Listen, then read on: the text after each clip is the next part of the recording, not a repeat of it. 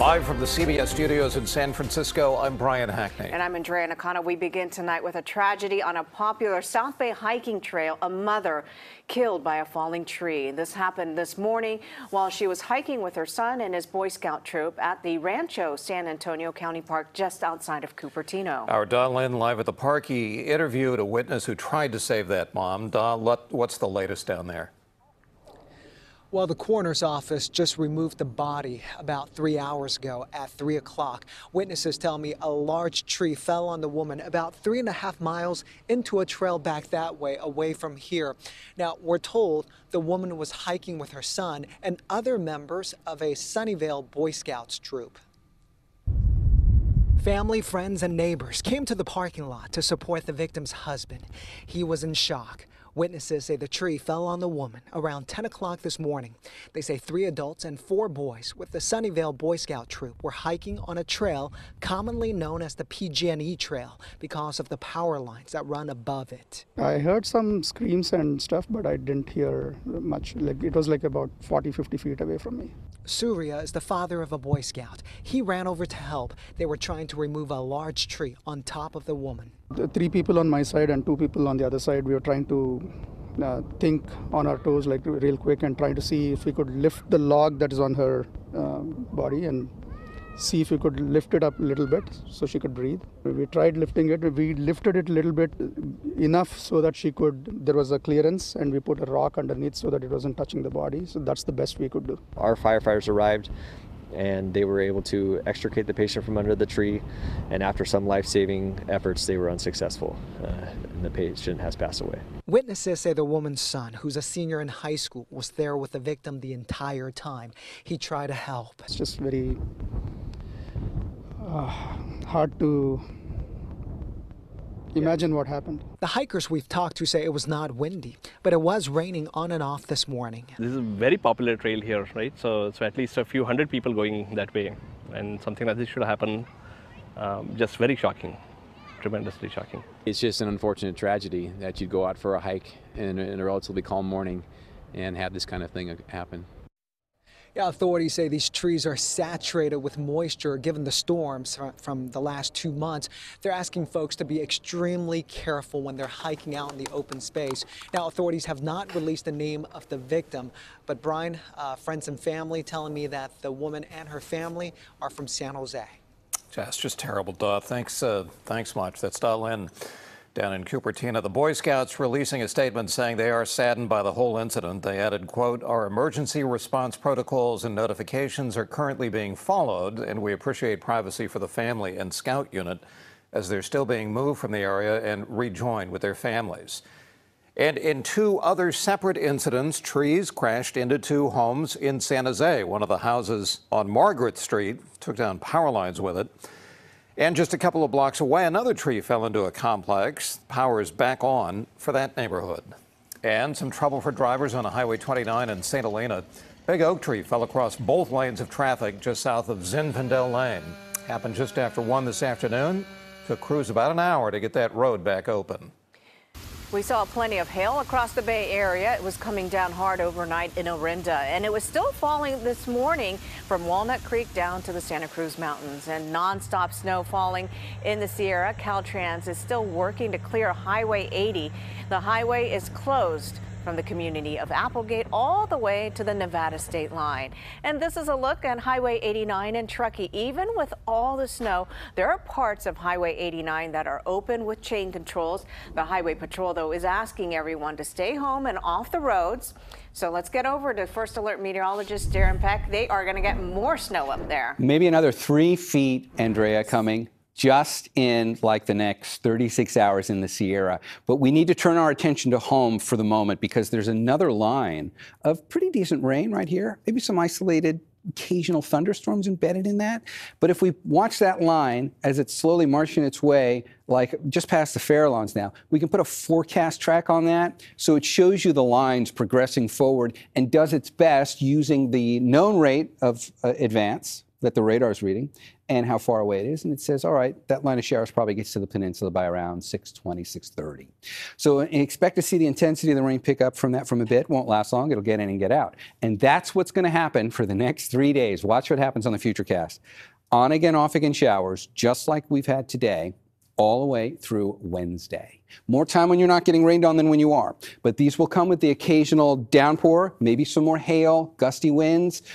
We're going to talk about this in more detail on the First Alert forecast, but we also have to start looking ahead to Friday's storm, a totally different kind of storm coming our way potentially by the end of the week with much better rainfall totals and on a bigger widespread way. I'll explain coming up in just a bit. For now, guys, back to you. Okay, thanks, Darren. CHP is looking for the suspects who broke into half a dozen cars at the Golden Gate Bridge Welcome Center parking lot. This video is from just before noon yesterday of some of the victims fighting back. Thieves did get away with some purses. Nobody was injured, but this sort of thing is souring visitors on San Francisco. Yeah, it's sad because I have a friend that we invited to come to the city today with us, and he literally didn't want to come because he didn't want to have his car broken into. No arrests have been made in what happened yesterday. They think the same thieves are responsible for at least 5 other car break-ins in the same area on Saturday. In the East Bay, Pleasant Hill police arrested one of the 2 suspects they say robbed a Verizon store yesterday. Police say the 2 suspects stole some cell phones around 3:30 in the afternoon. They took off in a car and police eventually caught up with them in Concord. One of the suspects ran away and still hasn't been caught. The other drove right at an officer. That officer fired a shot at the car but did not hit the driver. Concord police chased that suspect all the way to Bay Point where they were arrested. Now, in the North Bay, nobody was hurt in Cotati when a Petaluma police car crashed into the car it was chasing. Cotati police released these images of the aftermath on Gilbert Court. They said they arrested both people in the car. One of them had tried to run away.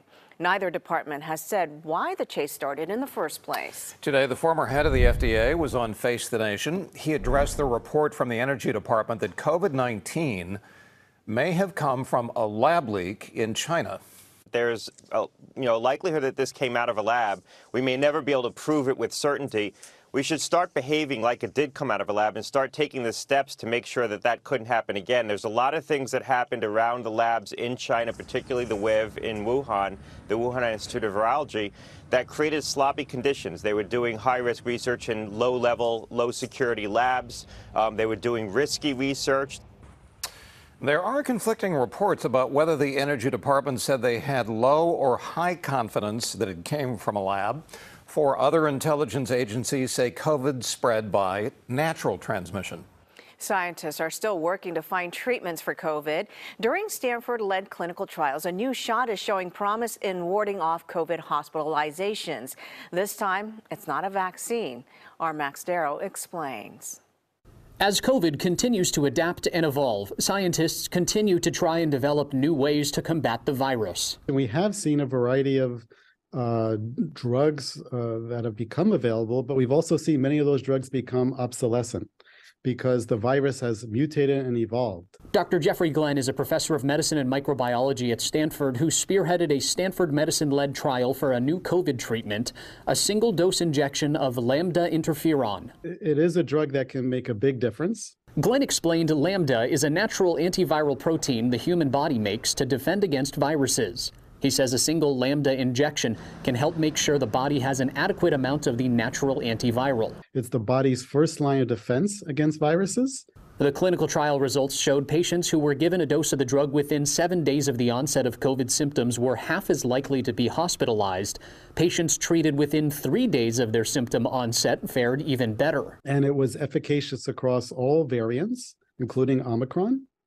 And the side effects were the same as placebo. The doctors couldn't tell who was on drug, who was on placebo.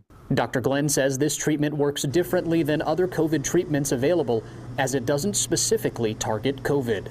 All the drug options we've had and have currently available are designed to target something in the virus. But that's their Achilles heel, because when the virus mutates at that target site, the drug becomes ineffective. Lambda is different. Lambda activates something natural in our own bodies. It turns on our own antiviral defense mechanisms. This was a phase 3 study. There will have to be more regulations before patients would actually be able to access the drug outside of the clinical trial. Well, senior living community in Madera County was trapped for a week. They were blocked off from the main road after the snowstorms, and residents are blaming the county. They say that snow plows clearing the main road accidentally created a big pileup on the margins of the road, and folks in the Whispering Pines mobile home park couldn't get over. One woman eventually did, though. She was able to get her truck over the barrier. I just kept trying to drive my truck around so I could go get supplies for the seniors, water, food.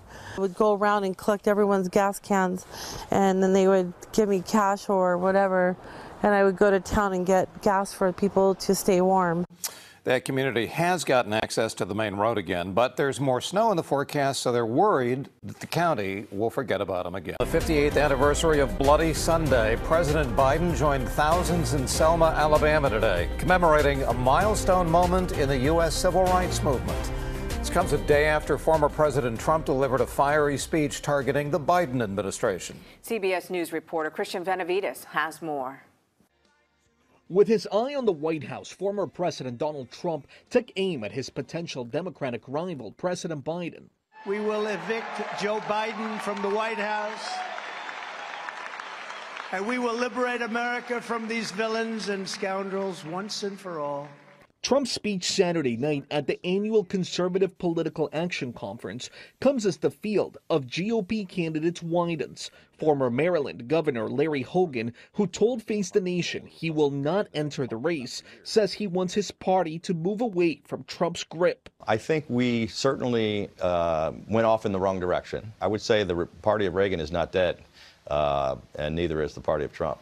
Florida Governor Ron DeSantis, who placed second behind Trump in the CPAC straw poll for the Republican Party nomination for president, spoke at the Reagan Library outside Los Angeles. And yes, we need to win the fight for freedom, and if we do, we will be winning one more for the Gipper. President Biden, who has not officially said he's seeking re-election, is in Selma, Alabama to commemorate the 58th anniversary of Bloody Sunday, a flashpoint in the civil rights movement. Beaten, tear gassed. On this bridge, blood was given to help redeem the soul of America. The president joined others in a march across the historic Edmund Pettus Bridge. Meanwhile, here's the vandalized entrance sign outside of the Reagan Library in Simi Valley. The graffiti says, "Ron the Fascist." Library employees spotted it this morning, hours before DeSantis' visit there to promote his new book. Another train is derailed in Ohio, this time in the city of Springfield. This happened about 200 miles southeast of the last derailment just weeks ago, and the same company is responsible. They say there were no hazardous materials on board this train, though, but more than 1,500 nearby residents were left without power. And I hear a loud bang. And when I did, I looked up, and there was all kinds of debris and metals shoot out from under the train cars. It did lead to a brief shelter-in-place order for residents within 1,000 feet. No injuries, though, were reported. Fire officials say a scooter battery caused a massive fire in New York City. 7 people were hurt in this morning's fire, including 5 firefighters. The fire commissioner blamed the fire on a lithium-ion battery in an e-scooter. She said the scooter was parked behind a grocery store when it exploded. The entire building was destroyed. A scooter battery is also to blame for this apartment fire in San Francisco. This is video from the Citizen app. Firefighters say the fire was contained to a 4th-floor apartment. No one was hurt there. Alameda County's moratorium on evictions will expire in the next 60 days. County law says evictions can resume because the state's COVID emergency has ended. The moratorium was meant to help renters at the height of the pandemic. Meantime, City of Berkeley is saying not so fast. The City Council extended their own moratorium until the end of August. It also just had its housing element approved by the state. Berkeley's first draft was rejected at the end of January. Bay Area governments so far have struggled to comply with the state mandate forcing towns and cities to build housing over the next 8 years. Of the 5 most populated counties in the Bay Area, Alameda by far has the most residents who are behind on rent.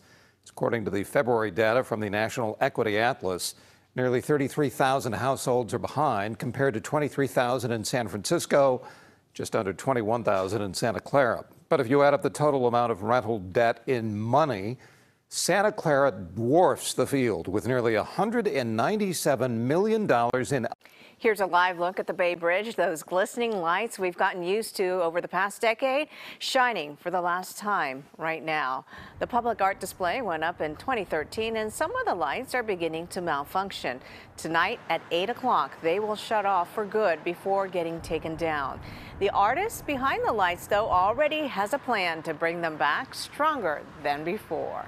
We're not going dark tomorrow, we're going dormant. We're calling it the Bay Lights 360 because there'll be lights wrapped around both sides of the cables. The new lights would cost $11 million. $6 million has already been pledged, and a crowdfunding campaign has raised over $50,000 in just a few days. And into weather news up in the Sierra, it's snow on yet more snow. The Central Sierra Snow Lab reported over 2.5 feet since just yesterday. Another 2 to 4 feet will fall by tomorrow. Thanks for watching. 60 Minutes is next. See you back here at 11 o'clock. Good night, everyone.